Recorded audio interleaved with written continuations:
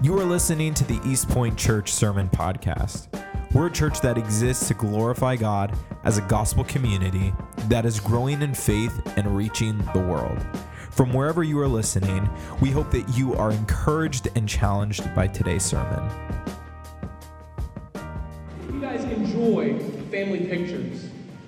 Okay, all right. So see, I'm going to be honest, right? So if you invite me over to your house, if I'm coming over for the first time, here's what you can expect. I'll come in, I'll ask you shoes on, shoes off, and then we kind of wander in, right? And inevitably, I like to find myself at the family pictures, all right? And we all have them, right? And so I usually find myself standing at your refrigerator, looking at your pictures and your magnets, looking at your mantle. I just love looking at people's pictures.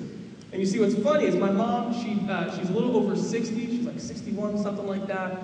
We stopped counting after 25. That's what she told me. And my mom has one family picture. She has one picture of her childhood. How many of you guys have, like, only a handful of pictures of your childhood, right? My mom's 60. I was like, Mom, you have family videos? She's like, videos didn't exist, you know? And then myself, I don't have one picture. I'm born in the 90s, kid, all right? I'm young and hip. I have a shoebox of pictures. All right, so we got a shoebox, and there's my pictures of the marching band and the football team, and I got a shoebox.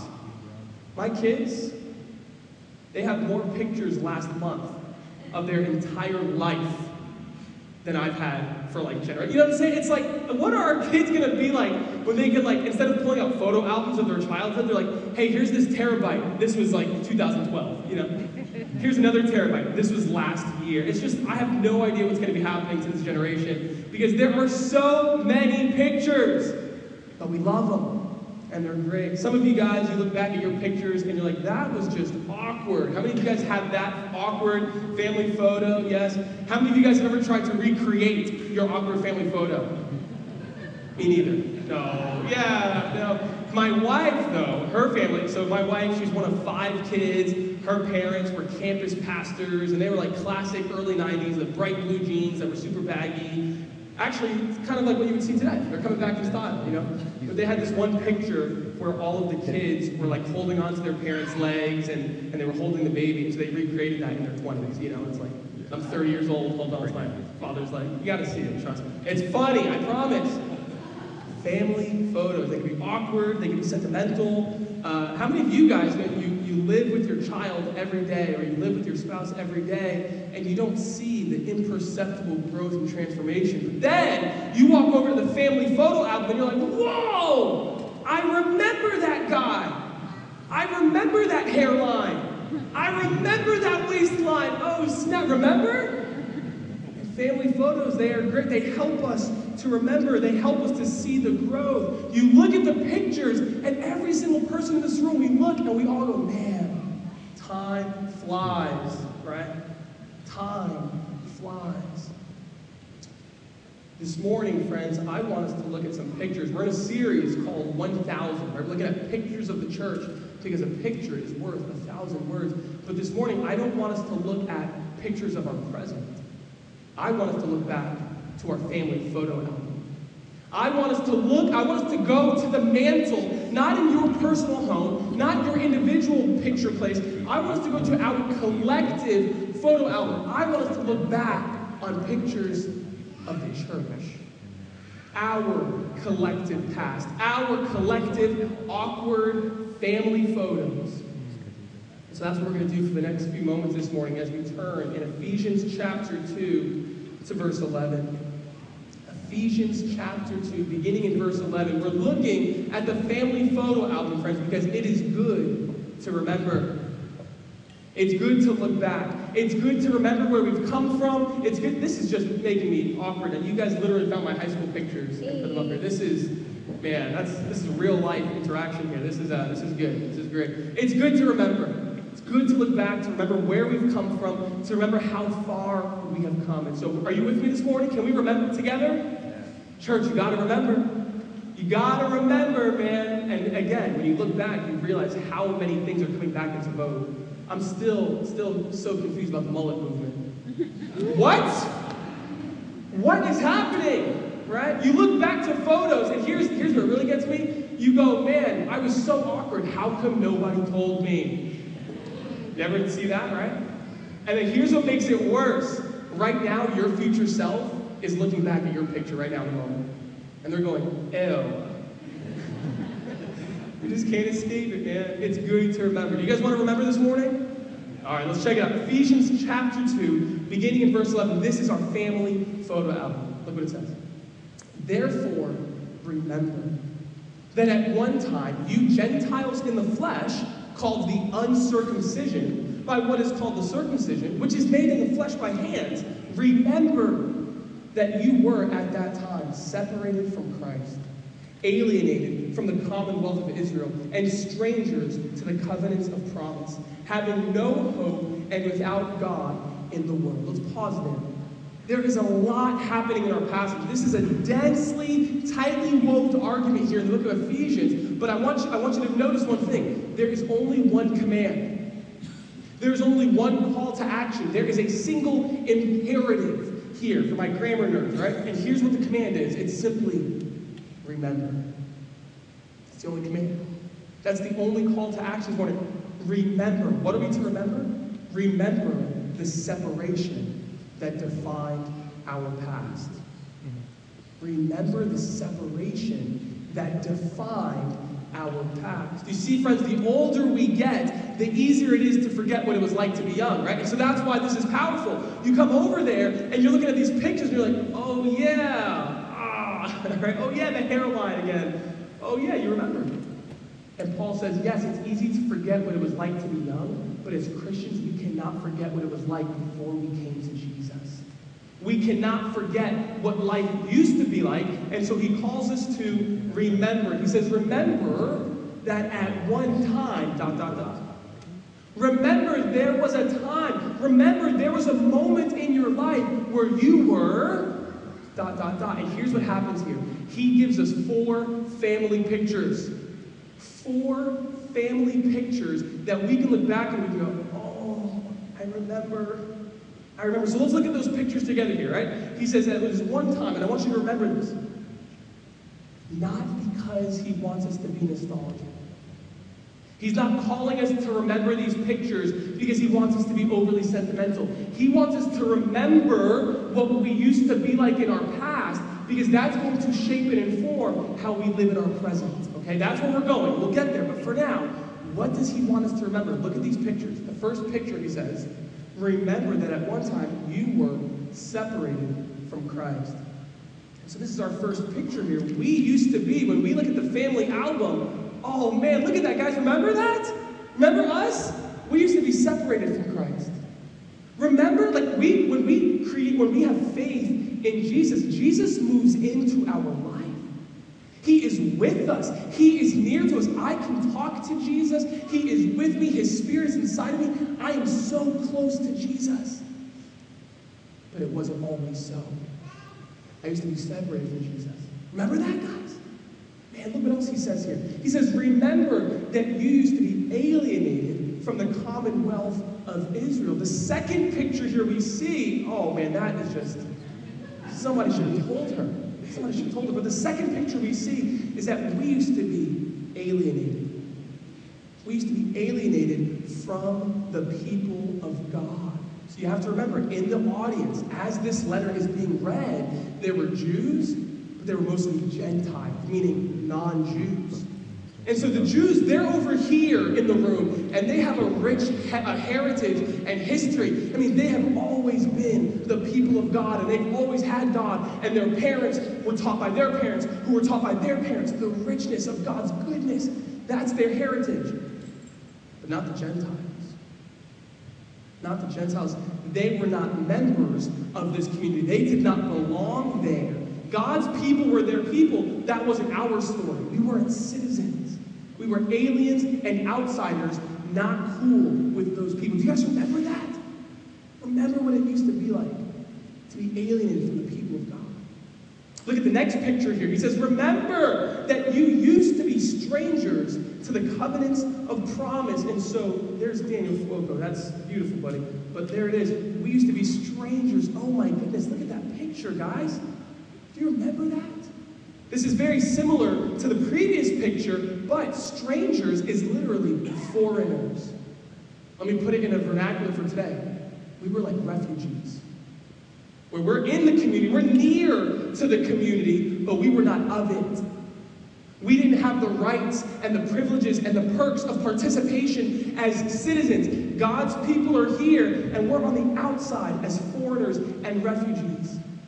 We just didn't belong. It was like we were speaking a different language, and the culture and the language and the way of life and all of those things were so foreign to us because we were strangers, aliens, refugees.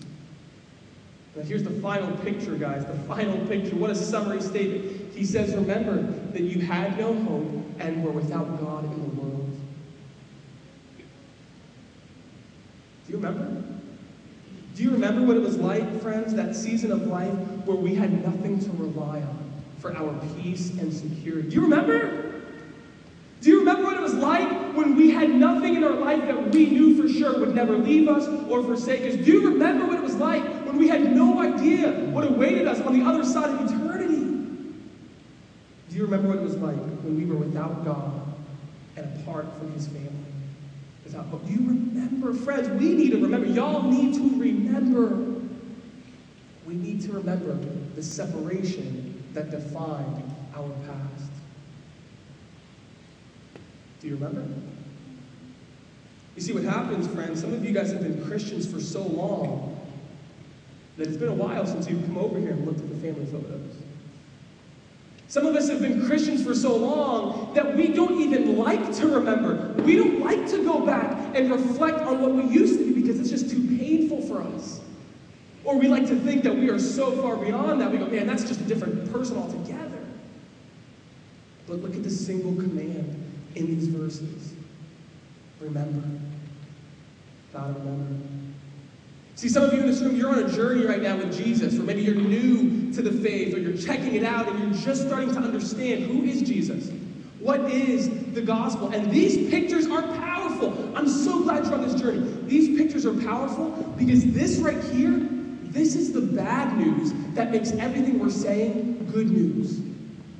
This is the bad news that makes our message so life-giving. We are here to tell you that Jesus Christ, he takes people who are separated and far from God, and he brings them near. He makes strangers and aliens into the family as sons and daughters. We're talking about a guy named Jesus Christ who revealed himself to be God, who gives hope to the hopeless. He makes people with dirty hands and sinful hearts brand new, and he makes us clean, and he makes us close to God. This is the bad news that makes this such good news.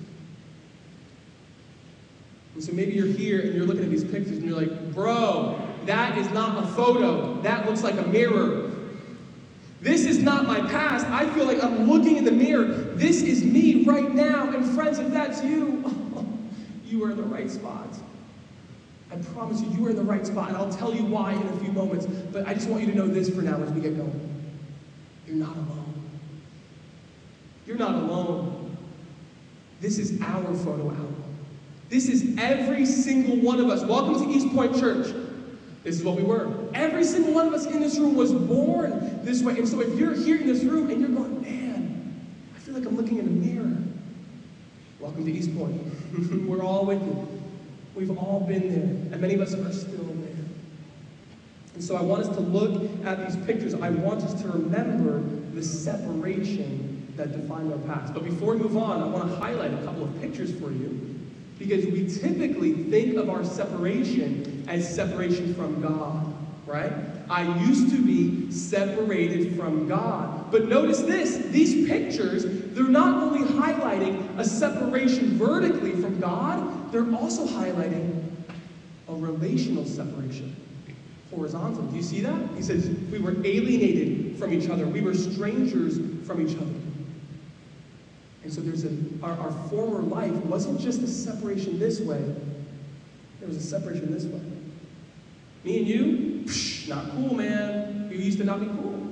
We used to be at odds and enmity and hostility. And so remember, sitting in the church, as Paul is having this letter read, Jews and Gentiles, a history of conflict.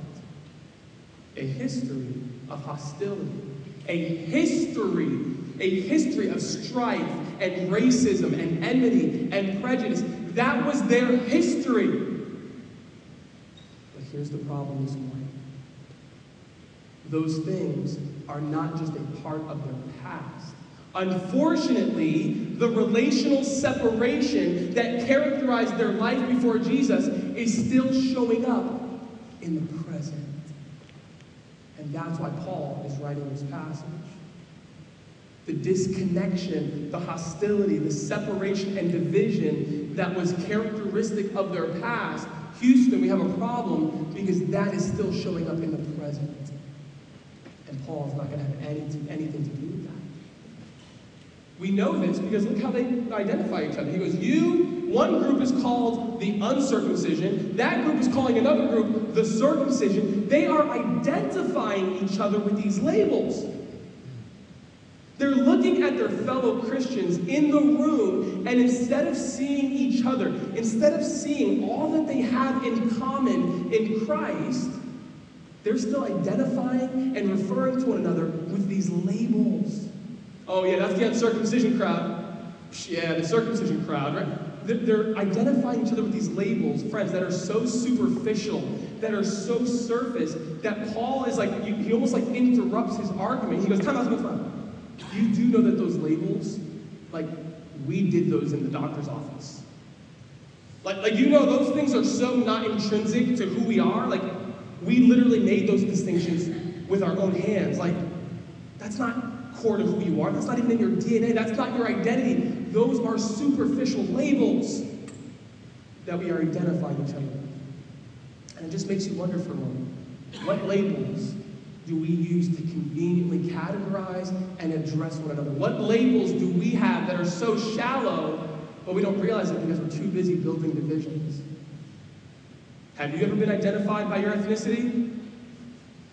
Oh yeah, that's the circumcision crowd. Oh yeah, the Latinos, the blacks, the whites, the Russians, the Asians, the Germans. What? Have you ever been identified by the amount of money in your bank account? No, that's the rich people. Oh, that's the broke folk. Have you ever tried to identify somebody based on their gender, right? With these broad brushstrokes. Well, you know, men, women, am I right? We try to identify people by their choices. You are your successes. You are your failures. You are your education level. Oh yeah, those people, and we identify them based on their personality. Oh, those people, that's their politics. Oh yeah, those people, the worst. Look at their appearances. Oh, that guy, his style. And what Paul is saying is that these labels, these identification markers are so surface. They are so superficial, just like circumcision and uncircumcision. These are just according to the flesh. Those are not even beginning to scratch the surface of the core of our identity, of who we are in Jesus. And so we need to remember. We need to look at the photo album and remember that that's what we used to do. And so when we see that kind of hostility, that kind of prejudice, that kind of labeling, that kind of division, Paul wants us to remember so that when we see them, we can identify them for what they are. Holdovers from our old way of doing life. Those belong in the past, and they have no place in the present. And do you know why they have no place in the present? Do you know why in the family of God those kind of labels and separations, do you know why those just are so irrelevant? Well, let me show you here. Look at the next verse, in verse 13. But now, let's say it all together. The first two words, ready? But now, aha! Every great story has a but now. But now, in Christ Jesus, you who once were far off have been brought near by the blood of Christ. For he himself is our peace. He who has made us both one and has broken down in his flesh the dividing wall of hostility by abolishing the law of commandments expressed in ordinances, that he might create in himself one new man in place of the two, and so making peace, and might reconcile us both to God in one body through the cross, thereby killing the hostility. And he came and preached peace to you who were far off, and peace to those who who were near. You see, friends, the reason why that level of distancing and division doesn't have a place anymore is because Jesus has brought near the far off. Jesus has brought together the divided and the separated. And so again, let's go back to 2,000 years ago. The letter is being read, and in the church, you could feel the tension.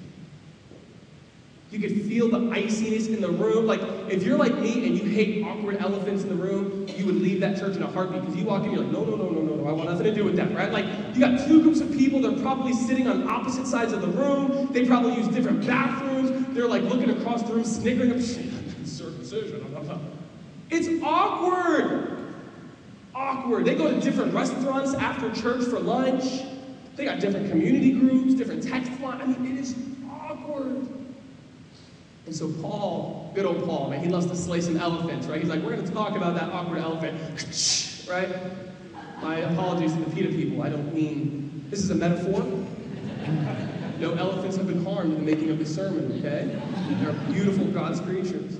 And so Paul, he's going to slay some of this awkwardness. And so what he does is, first he turns his attention to the Gentiles. And so for my illustration, you guys are the Gentiles this morning, hello uncircumcised.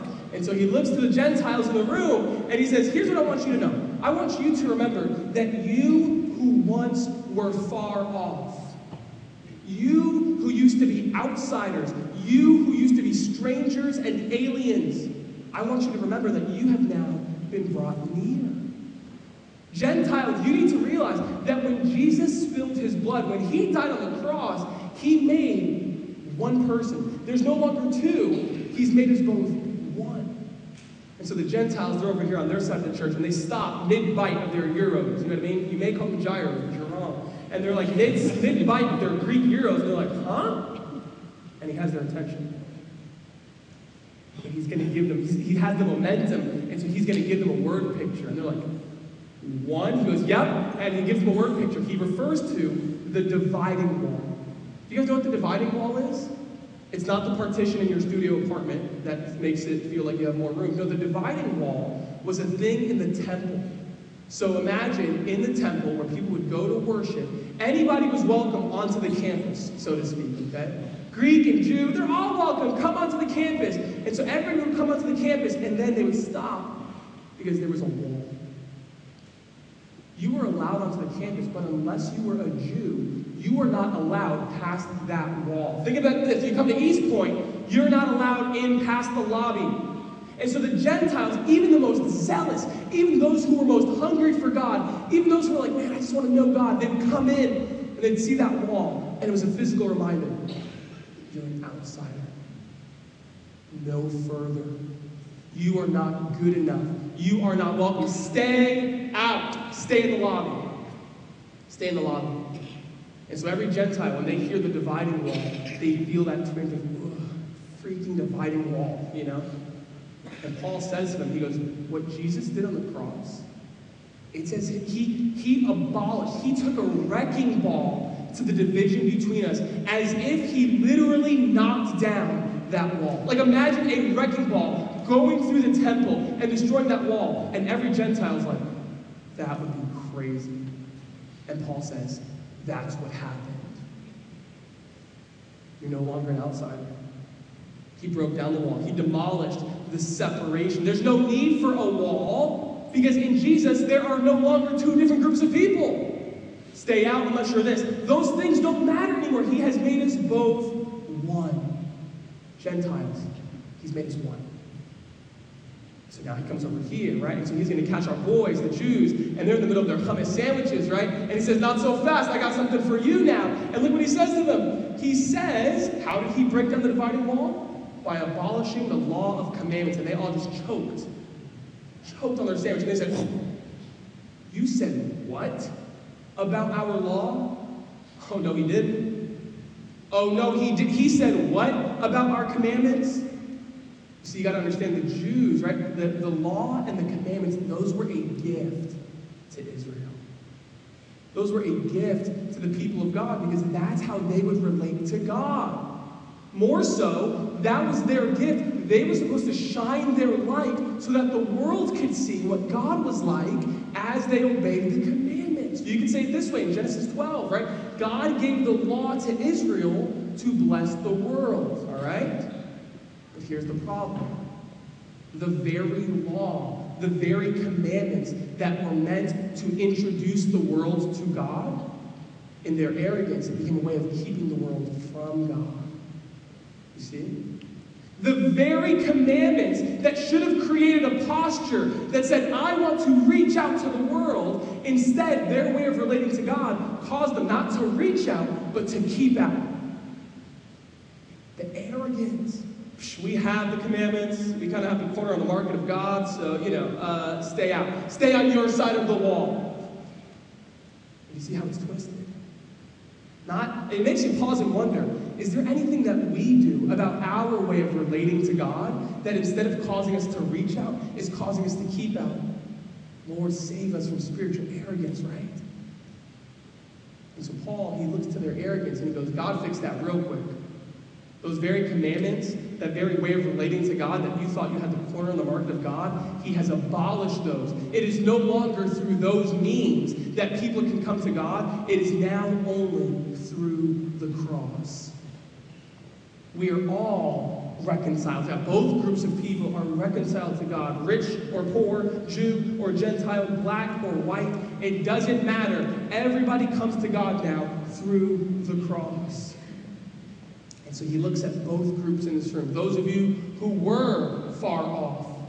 Those of you who were near. Notice past tense, Jews, you were nearer, right?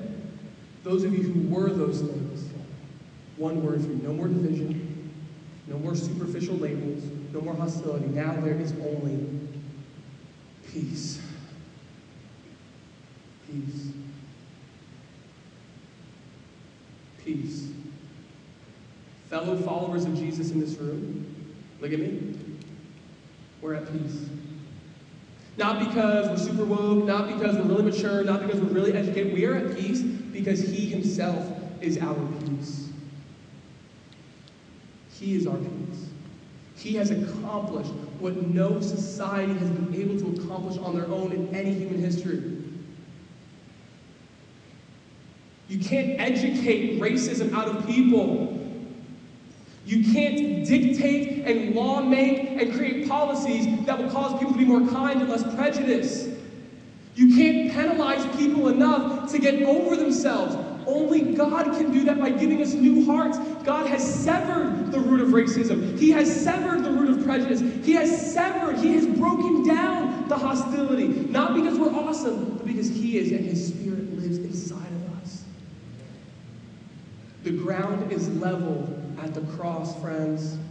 Look what he says in Galatians 3. There is neither Jew nor Greek. There is neither slave nor free. There is no male and female, for you are all one in Christ Jesus. Welcome to church. Where do the Jews sit? Welcome to church. Where do the Gentiles sit? Welcome to church. Where do the rich people sit? Welcome to church. Where do the black people?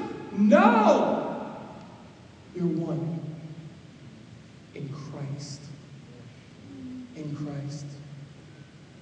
And because we're in Christ, friends, me and you, oh boy, we are something special. Because me and you are both in Christ, we are something special. Look at the last verse. Look what he calls us. For through him, Jesus, for through him, we both have access in one spirit to the Father. So then, you are no longer strangers. You are no longer aliens. You are fellow citizens with the saints. You are fellow members of the household of God. My final point this morning, friends, is that life with the Father is lived with his family. Life with the Father is lived with his family. We used to be outsiders, but now we both have access. We're no longer separated from God. We're no longer separated from each other. These are in our past. And so in our present now, we are fellow citizens of the same kingdom. We are fellow members of the same household. Pop quiz. What do we call people who belong to the same household? Family. Family. Like Olive Garden, friends. When you're here, woo, you're family. Start serving breadsticks for communion. Come on now. Here's our final picture of the church, friend. The church is a bride, the church is a field, the church is a building, the church is a temple, the church is all these things. Final picture for you, the church, friends, is Church is a family. We used to be separated. We used to be strangers. We used to divide one another. Remember? We used to divide one another on these superficial labels and distinctions. We used to be strangers at odds, but friends, I'm here to tell you the good news, that Jesus turns strangers into siblings. That is the powerful exclamation and illustration of the church. When people come into this room, they should see people getting along that out there have no business getting along. They should see people in community group, people having communion together, people in fellowship, people praying with one another, people watching each other's kids where they go, whoa, whoa, whoa. In the world, that is weird. That is unnatural. And we say, yes, it is unnatural. We call it supernatural.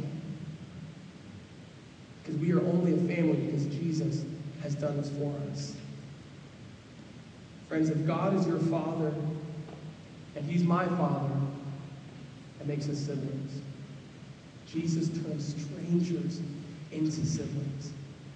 And so here's how I'm going to call us to respond this morning. We have two primary things that I want you to respond. The first one, friends, is to do what we've been talking about. You got to remember, you cannot forget where you've come from, okay? So we got to sing about this. Daniel, we'll sing about this, okay? We got to sing about this. We have to pray about this. We have to remind each other in community groups. We have to write this on our walls. We have to have physical pictures. We must remember where we've come from so that when we see the old ways of relating, we would remember, ooh, wait a minute. That's the old way. That's the old way. God united us, and so we pursue unity. Jesus brought us together, so we should be a place of togetherness. Jesus destroyed hostility and division, and so can we be a church that is allergic to those things? He's our peace. And so we embrace and embody peace. First response, friends, remember. And so I'm going to give you some homework. I want you this week to go out to coffee or lunch or mom-kid date, whatever you do. Just get with someone, and here's your homework assignment. Share your story. Well, I haven't shared my story in ages. I've been a Christian for as long as I remember. Don't forget. So that's your challenge. I want you to get together with someone who doesn't already know your story and share it with them. And so we've been in community group for about 8 weeks here, 9 weeks, and you haven't shared your story yet. It's time. It's time. All right? Coffee on them this week, all right? On them. And then you both get there and like, he said it was on you. He told me the same thing. Remember. And then here's the second way I'm going to call you to respond, okay? And this is powerful because in the text, he says, at one time, but now. At one time, but now. Friends, many of us in this room, we can look back on that season of life and we remember when the at one time became the but now. Do you remember that? Do you remember what it was like when those pictures went from being your present and they transitioned to being your past, and you knew what it was like to be home? You knew what it was like to be in the family of God. Do you remember at one time, but now? And there are some of you in this room who you haven't experienced the but now. Maybe you're still there. You're not with Jesus. You don't know what it's like to be in his family yet. You're not living in the promises. You're still in this, I'm having no hope and without God in the world. When will you experience the but now? And here's my simple question. What are you waiting for? What are you waiting for? It doesn't matter who you are. I don't care what your failures are. I don't care what your successes are. I don't care what your sin has been. I don't care what your story is. In Jesus, we all are reconciled to God in the same way. It's through the cross. Jesus, the perfect child of God, he died in your place so that you can experience life as a child of God. And all of those labels that used to identify you, or maybe still do, those fall away and evaporate because the only name, the only label, the only identity that matters is what Jesus calls you now. You're his son. You're his daughter. What are you waiting for? So if you believe that Jesus, what he did is enough, if you dare to believe that God really is so merciful and he really is so gracious that he would forgive you and bring you into his family, if you truly believe that, if you truly want to be in the family and follow him, the Bible has a very special word for that. It's called faith. You believe. And Jesus says, if you have faith, follow me. Follow me. Follow me. Build your life after me. Let me be Lord of your life.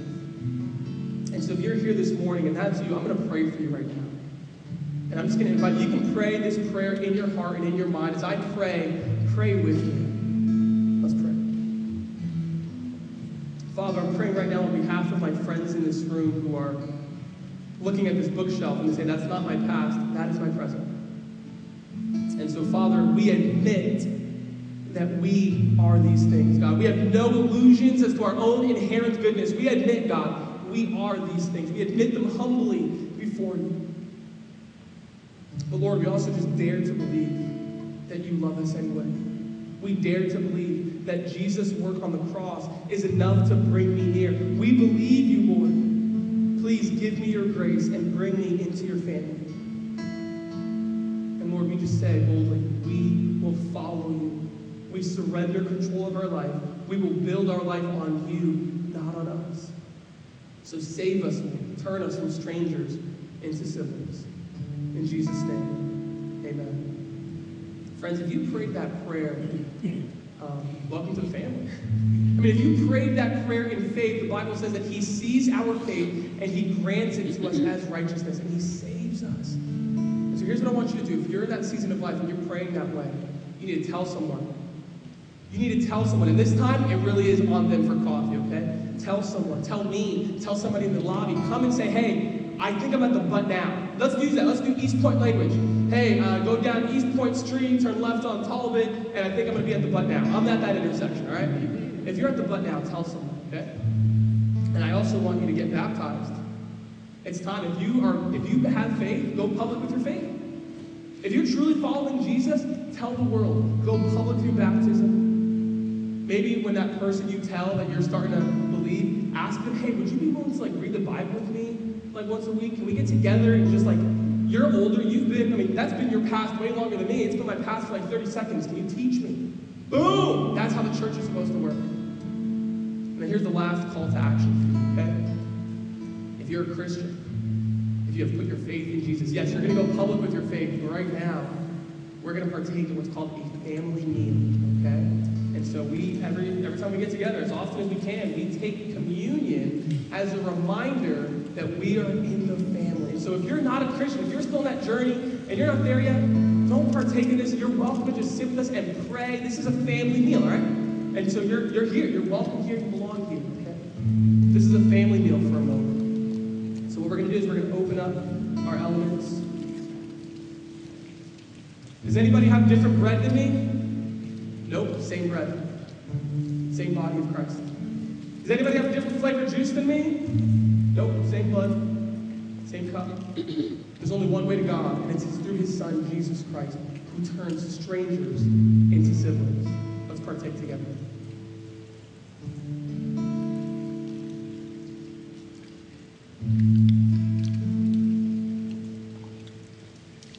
Father, we thank you for this family meal that reminds us we are in the family. I pray, Lord, that you would help us to remember where we've come from so that we can continue to progress toward where you're bringing us. Continue to save us, Lord. And Father, for my friends that are at the but now intersection, for my friends, Lord, that are putting their faith in you, that maybe they're even just realizing for the first time, I really do believe. Save them, Lord. Give them your Holy Spirit. Move into their hearts. Integrate them into the family of God so that they can grow and become more like you, Lord. And start getting ready for the wedding day that we'll see. We love you, Lord. We thank you for your word. We thank you for this church. In Jesus' name. And the church said, Amen. Why don't you stand with us and we're going to respond through singing. We want to thank you again for joining us for this week's sermon podcast. My name is Daniel, and I'm the music and creative pastor here at East Point Church. And if you were challenged, encouraged, or impacted in any way by this week's sermon, we would love to hear about it. It's your stories that encourage us in what we do, and we just want to celebrate what God is doing in your life. So you can go ahead and share with us at podcast@epeaston.com. Also, make sure that you subscribe to our channel to stay up to date with the latest sermons. Have a great week.